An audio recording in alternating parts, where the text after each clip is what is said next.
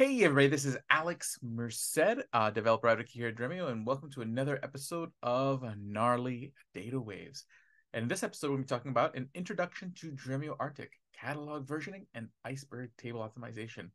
An exciting topic, which I'm sure you're going to enjoy. But before we get in there, I want to remind you that you can test drive Dremio by heading over to dremio.com and clicking that test drive button where you can test the Dremio Lakehouse platform at no cost and no obligation. So you can see what the big deal about the data lakehouse is and what can be done directly from your data lake when using the Dremio platform. Also, make sure to pick up an early copy of Apache Iceberg, the definitive guide. So right now, the early release copy has about like 180 pages worth of Iceberg content. The final manuscript will be 300 plus pages, released early next year. So go check it out. It's free. Get an early copy. Scan that QR code. And Dremio will be at many different events, such as Big Data in AI Paris, Big Data London, Coalesced by DBT, and me and Dipankar, the developer advocates here at Dremio, will be at Data Day Texas in January doing an Apache Iceberg Ask Me Anything. So make sure to be there. It's going to be a good time. I was at Data Day Texas last year, and it was a delightful time. So make sure not to miss it. Okay, but with no further ado, let's get on to our feature presentation, Introduction to Dremio Arctic, Catalog Versioning and Iceberg Table Optimization, with Jeremiah Morrow, Product Marketing Director here at Dremio, with Iceberg and Dremio Arctic. Okay, with no further ado, Jeremiah, the stage is yours. Thanks, Alex. Hi, everyone. My name is Jeremiah Morrow, and I'm responsible for product marketing here at Dremio. And these days, I'm mainly focused on Apache Iceberg, as well as our lakehouse management service, Dremio Arctic. And today's Gnarly Data Waves episode is all about Dremio Arctic. Here's a quick agenda for the next 30 minutes or so. First, to review, I'm going to talk about the rise of data lakes and how we sort of got to the architectural inefficiencies that we've gotten to today. Then I'll talk about what's needed to bring us from data lakes to a data lakehouse. Spoiler, table formats are a key part of that story, and we love Iceberg here, so I'm going to talk a little bit about Apache Iceberg. And then I'll talk about how you can enhance and expand that Iceberg experience with Dremio Arctic, including automatic optimization for tables and catalog versioning with data as code. And then I will briefly show you some of those capabilities in a quick Arctic demo. And then afterwards, we should have plenty of time for Q&A. So get your questions ready, and whenever you like, you can ask your questions, and we will address them at the end of the presentation. So data lakes and data warehouses, how did we get here? It started decades ago when we were all using a data warehouse, an EDW, and it was really good at what it was designed for. It could store, organize, and analyze primarily structured data from business systems sitting alongside it, housed in a data center. And it could provide reporting on that data within a reasonable amount of time. But then we started collecting more data and more data types, including semi-structured and unstructured data. And data was coming in from a lot of different sources, mobile devices, social media, Internet of Things. And a lot of those sources were outside of the data center. And the data warehouse was built for a time and place when that scale of data was not there, and it couldn't keep up with data growth, and it also couldn't meet much more aggressive SLAs for performance, things near real time, for example. So we built data lakes first with Hadoop on premises, and then as cloud vendors grew, we used object storage. And data lakes were also really good at what they were designed to do. They were really good as cheap and efficient storage for a large volume and variety of data types. And data scientists loved it for small scale data science projects with small teams of data scientists. But the data lake never really replaced the data warehouse for enterprise BI and reporting. It struggled especially with concurrency, and it was missing support for ACID transactions. So the data warehouse lived on. And so this is what we see in probably 99% of the organizations we talk to today, enterprise organizations. This is what I call a cooperative data architecture. So you'll have one or many data warehouses sitting alongside one or many data lakes, both of which are doing pretty much the same thing they've always done. Data warehouses for BI and reporting, and data lakes for data science. And so if a data consumer needs an important source of data from the data lake for a dashboard or a report, the data team needs to move that data over via some ELT or ETL process to make that data available for data consumers. That's fine at a small scale, but over time, this architecture takes a lot of work and effort to maintain, especially as more of the data that we need for BI and reporting lands first in the data lake. And those ETL and ELT processes begin to proliferate, and every new pipeline becomes another asset that the data team needs to manage and maintain in order to deliver on data access. So most data teams have a goal of presenting a unified view of all of the data for end users. And there's a really fun philosophical conflict right now in the market about which of these architectures is ultimately the one we should be consolidating on.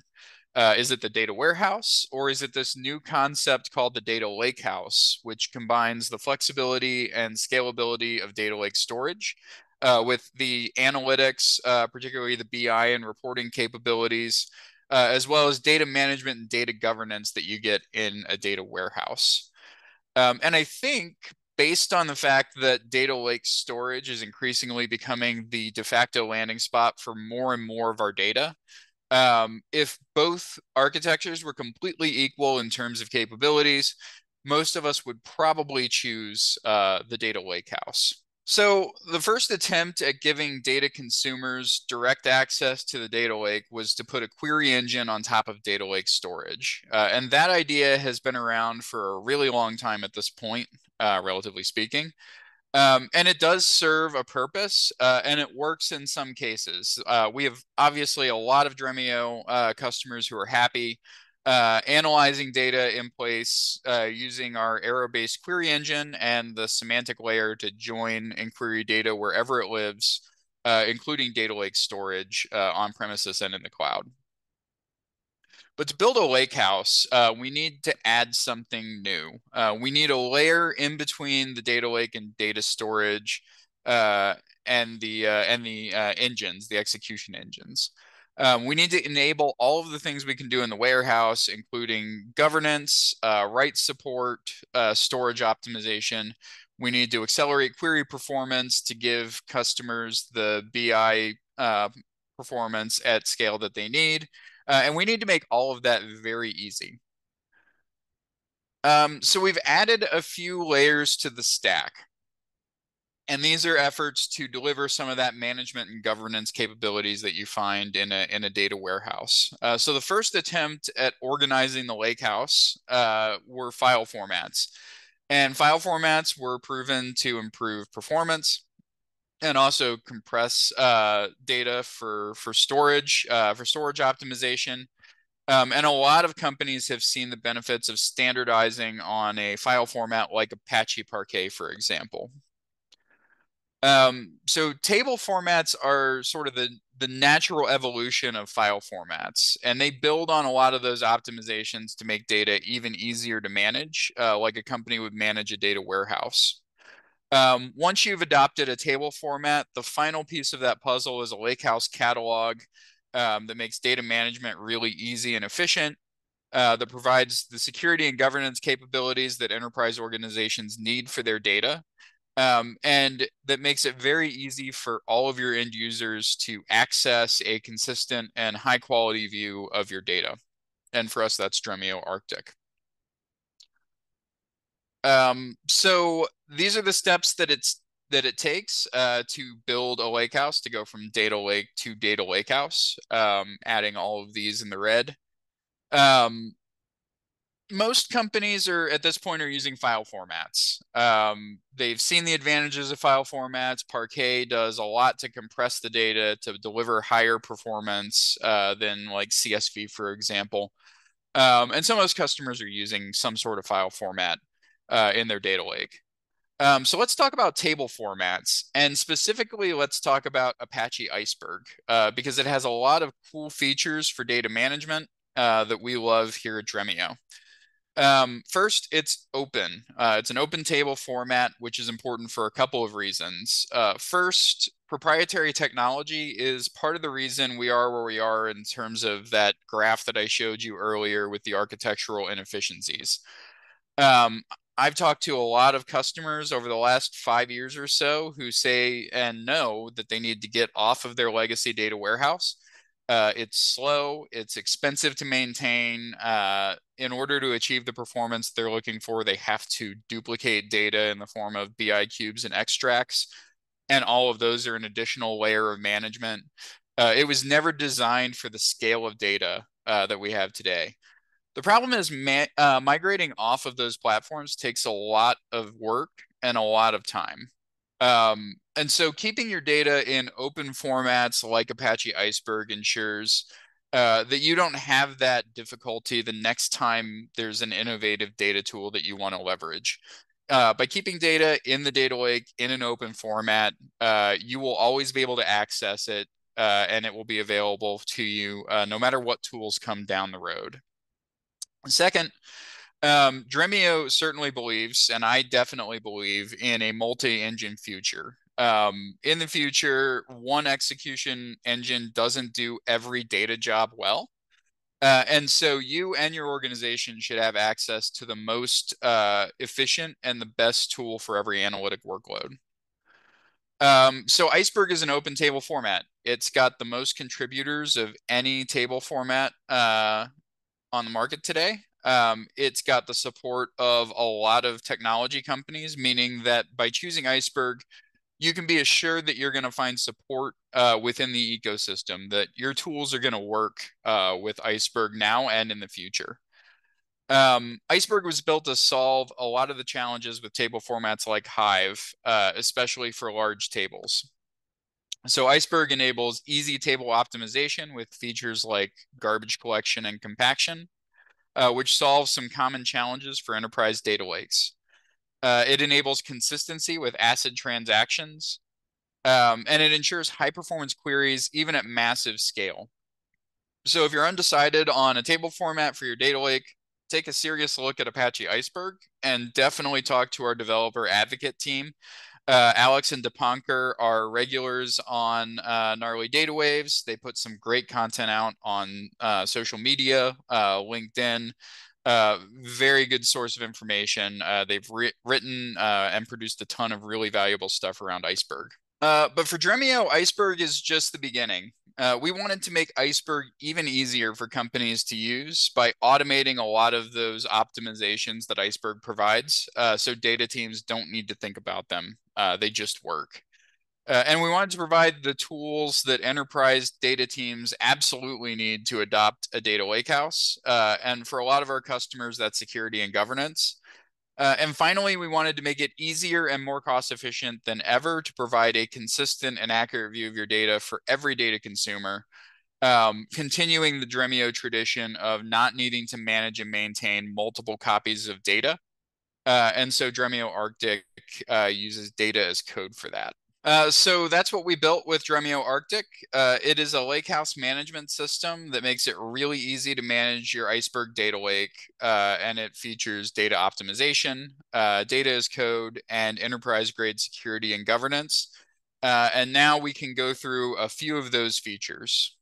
First, Arctic is a modern lakehouse catalog. It's Iceberg native, so a lot of features are based on Iceberg functionality. And we're adding to that with some automation.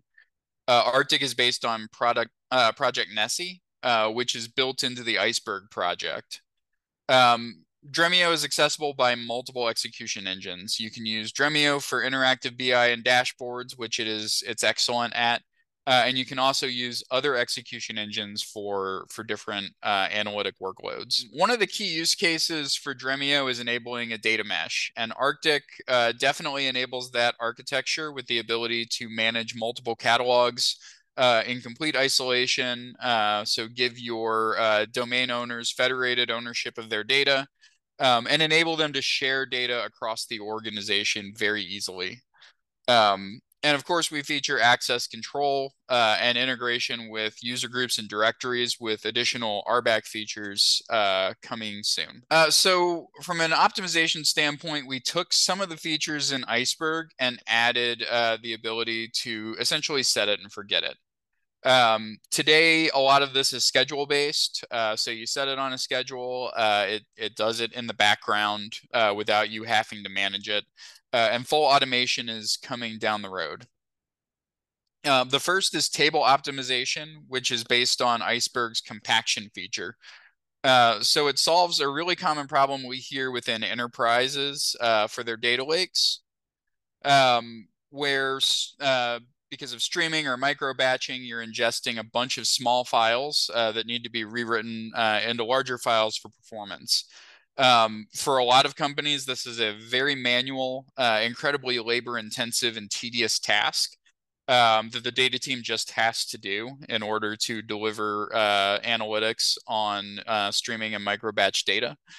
And with Arctic, you can just schedule compaction jobs to take place at regular intervals and then just forget about it. It runs in the background.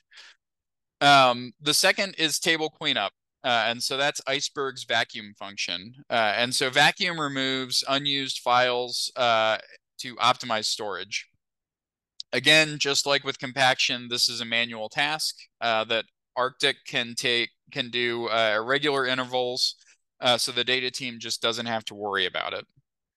And together, these capabilities ensure high performance on your Iceberg tables and also a lower storage cost as well. The next feature that I want to talk about is my favorite, and it is data as code. So at its core, data as code is the practice of applying software development principles to data management and governance. And to set the stage, essentially, here's what our customers tell us they want. They want every data consumer to have access to a consistent, accurate, high quality view of their data. They want to make it very easy to make changes to the data in isolation without impacting other users. And all of that using traditional tools and traditional data management techniques is incredibly difficult. Often it means having to stand up, manage, and maintain multiple environments for dev, test, and production. And on the other hand, from a data consumer perspective, data scientists often want access to production quality data, but in a safe way that enables them to do what they want without impacting other users as well. And so they require their own environment. All of these multiple environments are brand new copies of the data. They're new data pipelines, and all of them need to be managed and maintained by the data team at the same time. So data as code uses essentially get-like features, branches, tags, and commits to enable very easy version control and delivery of multiple consistent and accurate views of production data without having to build multiple environments. It's a zero copy architecture. It uses metadata pointers, a feature called snapshots in order to show the state of the data lake at a certain point in time. And so what you can see here is multiple branches of the main branch. Again, zero copy clones.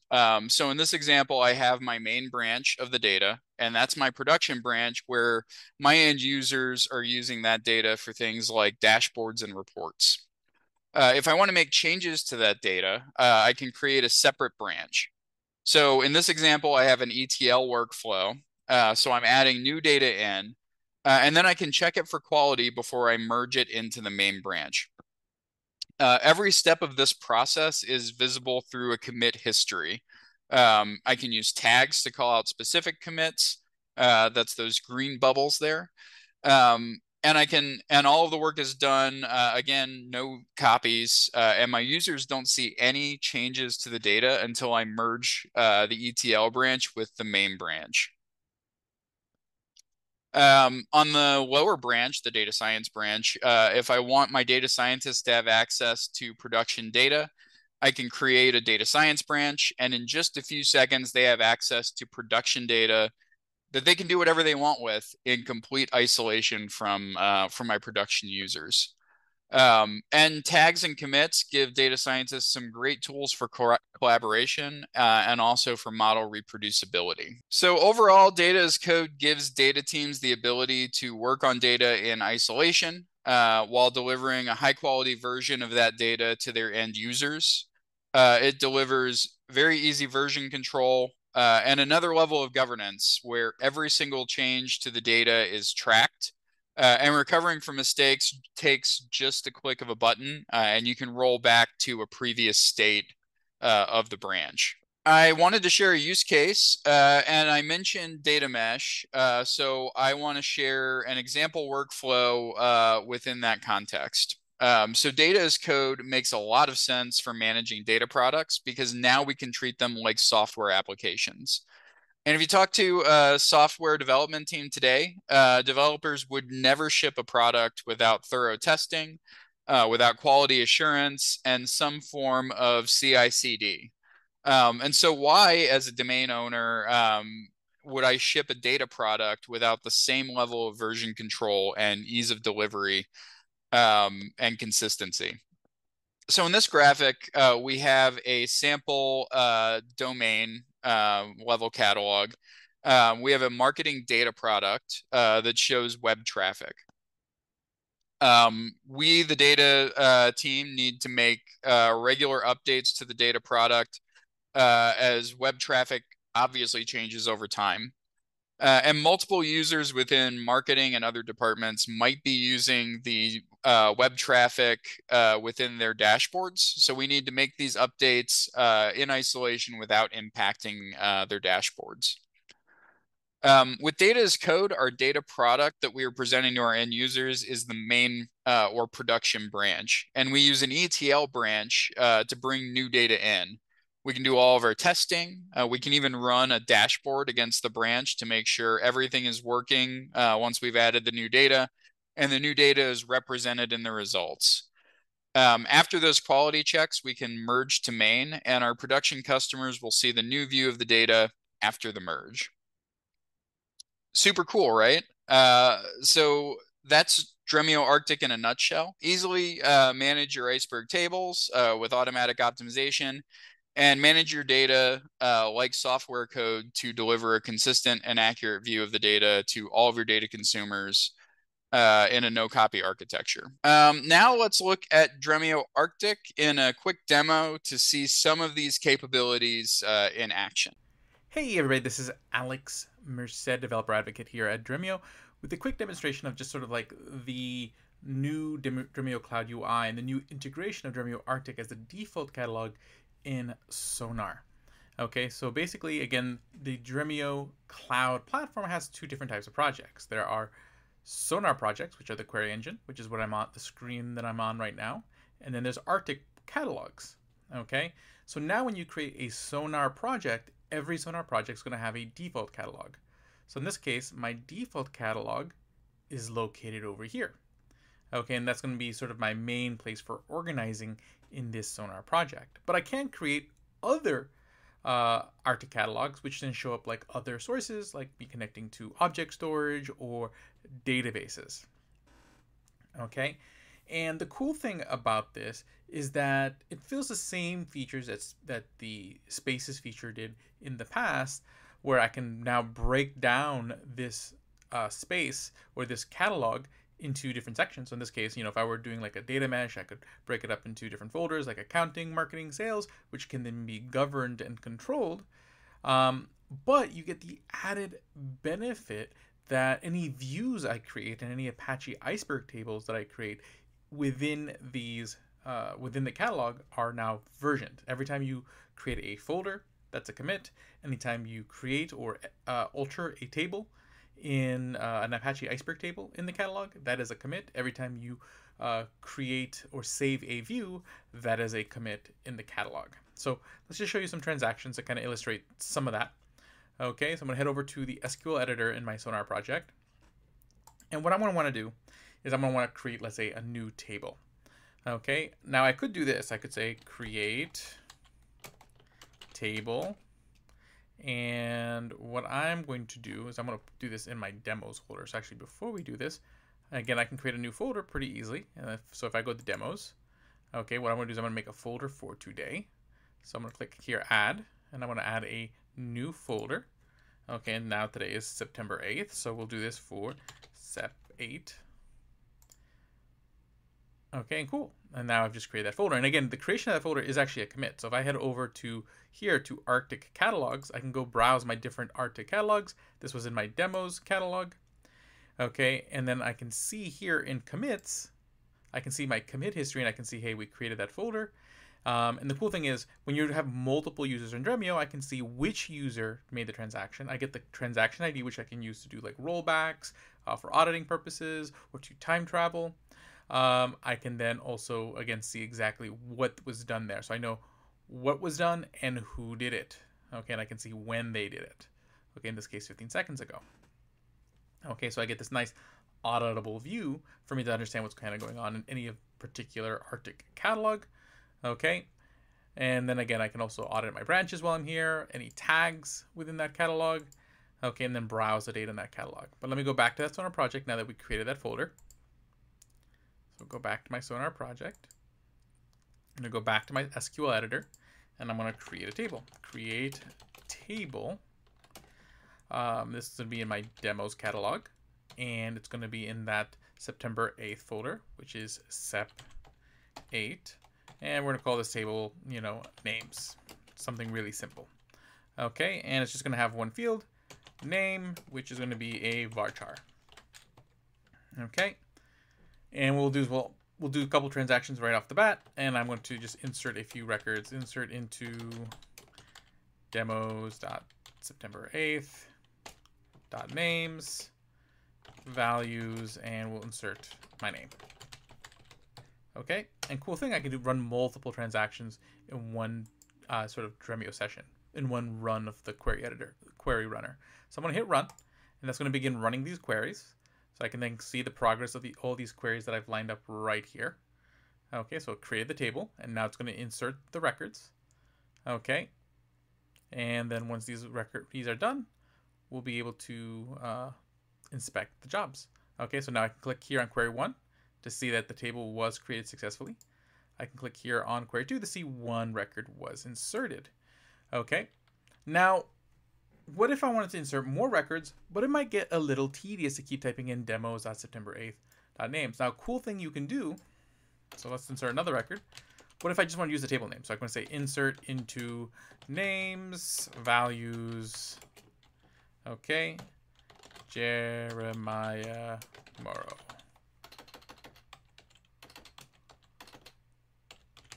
Okay. Now, how do I type this? How does it know that I specifically want to go inside demos inside that September 8th folder? What we can do is that there's this context section right here. Okay, and in this case, what I can do is I can set the context specifically into my demos catalog. Okay, and into that September 8th folder. And that sets the context of the session. So now going forward, when I run this query, it's running that from that context. So it's always going to assume that part of the namespace going forward. And again, I can even do that to change branches. So as we'll see here later on, I'll be able to create multiple branches, and I can even switch that branch context here if I wanted to for that run of the SQL editor. Okay, but I can just run that query, insert another name into the table. Okay, and we'll get that done. Okay, so that's inserted. And now what we'll do is we'll just query the table, select star from names, because again, we're still in the same context, so I don't have to type out the whole namespace. Okay. And cool. Okay, there's my two records. So we can see, and then again, that's querying from the main branch. Now let's say we wanted to add some records. Okay, what I can do is I can create a branch, and the cool thing is that Arctic is backed by an open source project called Nessie. So everything that I'm doing here, you can do in any tool. So you could be doing this in Spark, you could be doing this in Flink, You could be doing this in any tool that supports an SE catalog in the sense of being able to utilize different branches. So what I'm going to do is I'm going to create a branch and then insert more records from the branch. So that way, what we're doing is we're going to isolate isolate those records. So that way they're not necessarily visible by our mainline production. Okay, so then what I can do here is first we'll create a branch. So we'll say create branch. Okay, and we'll just call it September 8th. Okay, and then I have to say which catalog it is. So this is going to be in the demos catalog. Okay, create branch September 8th in demos. Then we're going to want to switch to that branch so that way every query going forward is in the context of that branch. So use branch September 8th in demos. Okay, and then I can go do my insert. So insert into, and just to be 100% sure, I'm going to type out the full namespace. So we'll say demos.september 8th names, and then what I want to insert here is we'll insert Dipankar Mazumdar and Jason Hughes. Okay, so there's going to be our query. I'll run that. Okay, so what it's going to do is first it's going to create the branch, and now that catalog now has a new branch. It's collecting all the commits and transactions that occur in that catalog from that branch. Okay, now I've switched over that branch and I've done the insert. So now I've inserted these records. Now just to prove to you that I've made these changes solely on the branch, here's what we're going to do. So first off, we're going to query from names, select star from names. Okay, and again, since our context is switched set to main, again, this is always going to be where the SQL runner starts. I can change the context using those use commands, but this is always the starting place. So it's starting from main. So then what I'll do is I'll switch over to use branch September 8th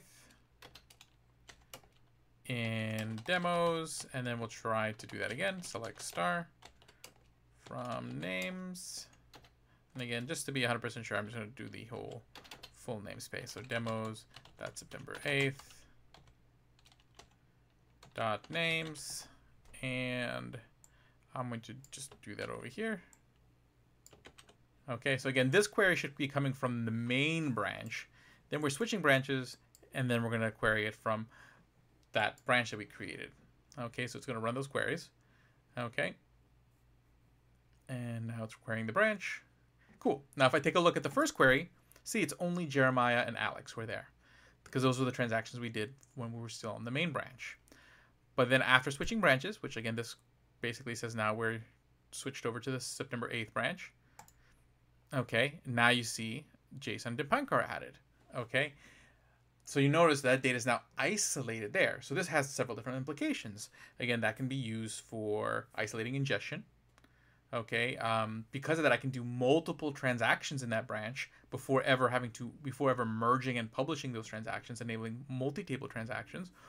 Or on occasion, I might just create a branch just to create an environment for somebody else to play with. So they can go do whatever they want that branch, experiment from that branch, add, subtract, insert, delete records, knowing that any changes they make from that branch will not affect what's visible to the mainline production branch, which, you know, all your front lines analysts are running analytics on.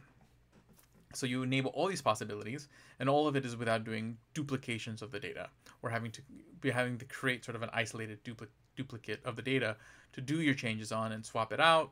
None of that. It's just all zero copy. Okay, so that's all very well and good. Okay, but not only do you get that, okay, so that's just sort of showing you off the power of Nessie. And again, I could go, you know, create a branch and then, you know, have Spark ingest data into the branch. I'd be able to see the data and work with the data from that branch here and then publish it when I feel like it's ready. You know, all sorts of different possibilities. But other things you can do with, okay, yeah, let's leave.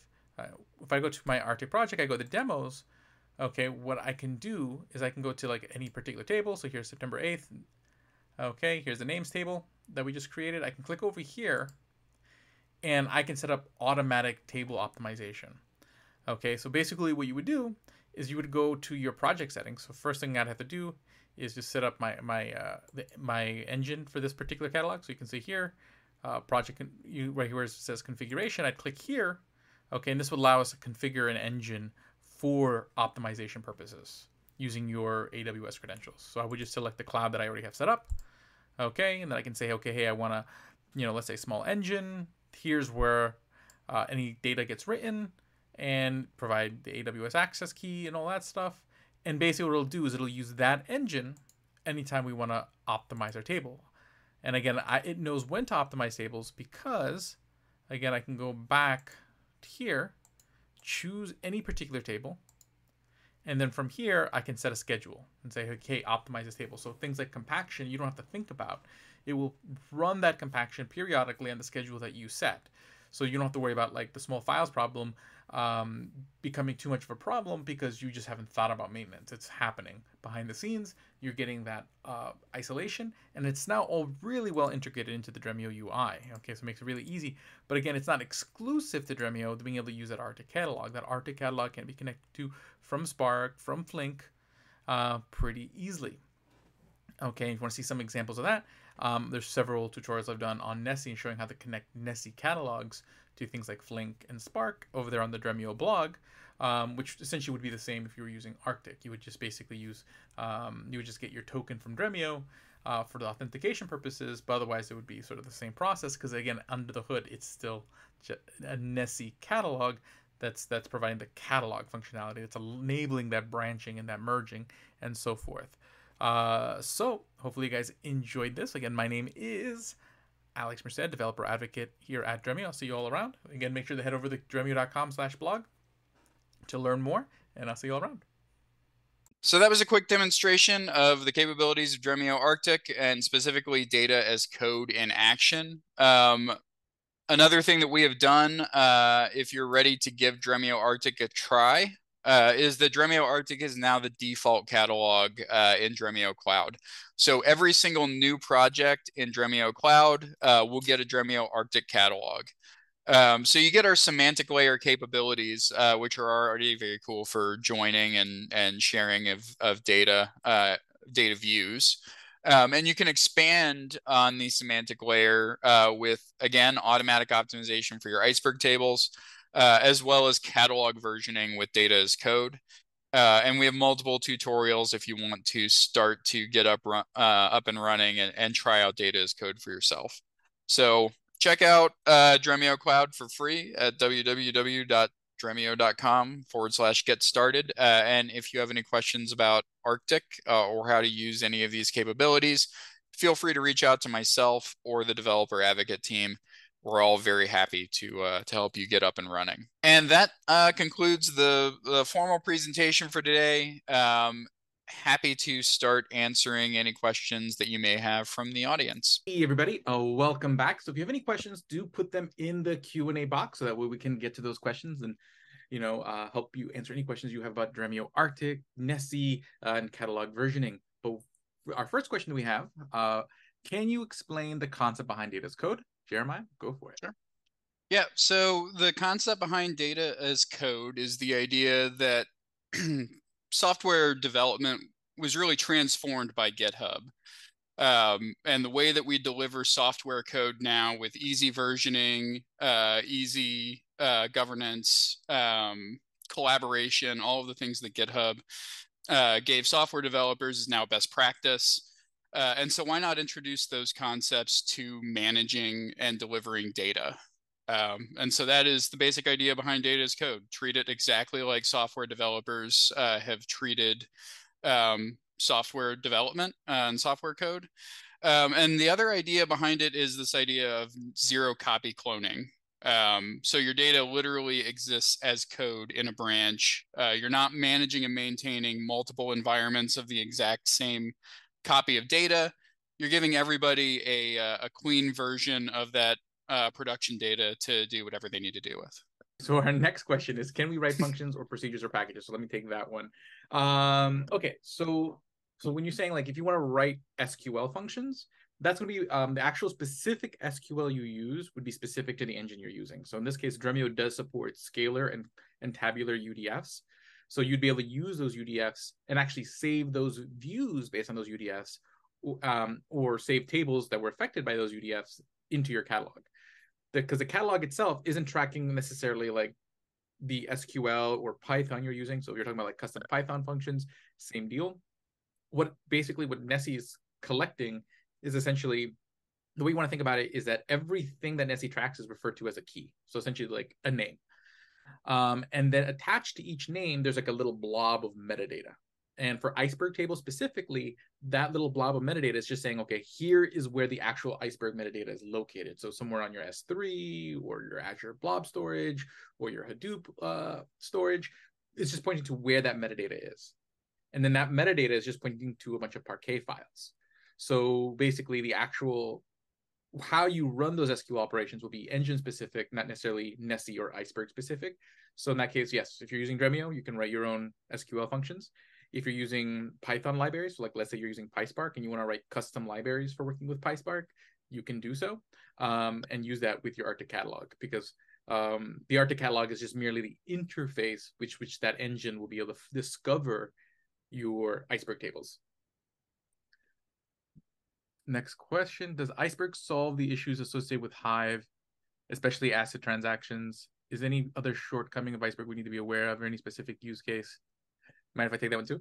Go for it. Okay, cool. Because I got a lot to say about this one. Okay. So, okay. When it comes to the shortcomings of Hive, yes. Okay, so basically, we think about what those shortcomings are. Okay, one is ACID transactions. So Apache Iceberg and pretty much all the table formats solve this problem. What they all do is they practice what's called snapshot isolation. So in that case, with Hive, you didn't have individual snapshots. You just basically had the Hive metastore telling you, hey, these are the folders where the table is, and whatever files are in those folders are your table. So you couldn't really see the past history of the table. You can only see what are in those folders at that time. All modern table formats, what they do is they capture the files that are part of the table at any particular time. The mechanism is different. I like the reusability and modularity of Iceberg's approach, where it creates these manifests, these lists of files that can then be included in multiple snapshots. But essentially, each snapshot's tracked, and then which list of files are included in that snapshot are all tracked in the metadata. So I can go back and see those previous snapshots. So you have that problem solved. Now, when it comes to ACID transactions, because you have this like linear sort of lineage of snapshots, what happens at the beginning of the transaction, every snapshot has an ID. So what's going to happen is that the next snapshot, so let's say we have a linear numbering, like 1, 2, 3, 4. So if currently the snapshot is 4, and I'm about to write a new transaction, the transaction at the beginning would predict, well, when I'm done, I should be writing snapshot 5. But then what happens is that what if somebody else decides to write to that table at the same time? They're going to project that they should be snapshot 5 as well. So you now have 2 writes predicting snapshot 5. One of them is going to finish first. So when the first one finishes, it commits, it's snapshot 5, it's happy. But the second transaction, when it gets done, before it actually commits, it's going to check to say, hey, am I still going to be snapshot 5? And it's going to wait, no, there is already a snapshot 5. So that's how it knows, oh, I can't commit this transaction. It will then reattempt it. It won't necessarily rewrite all the files, but it'll go back, take a look at the current snapshot and make sure that it can do its transaction with the new history, and then project 6 and then write commit 6. So you don't have this, this is referred to as optimistic concurrency control. So everyone writes as if they're going to commit, but then you double check at the beginning and the end to make sure that there always is consistency in those writes.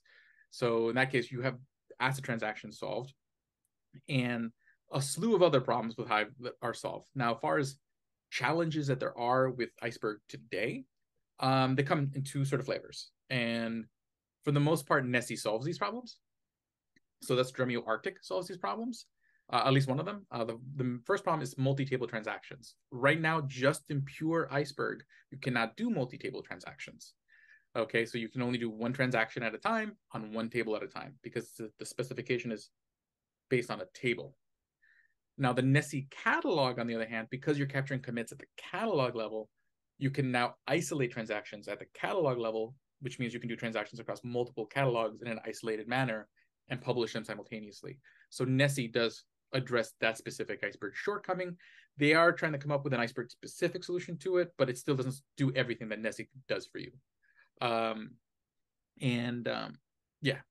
And then the other thing that's currently being fixed as well is that the way Iceberg tracks the individual files on your table is using absolute paths.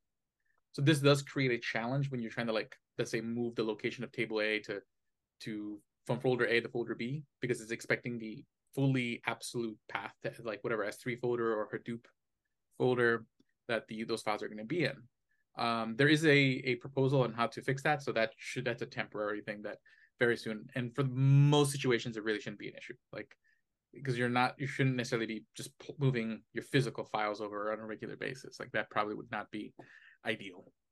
But those Real are quick, a couple call outs, because you're a little too humble to call this out yourself. Alex is actually writing a book on Iceberg, and there's an entire chapter about sort of the origins of Iceberg, and how it developed out of some of the shortcomings of Hive.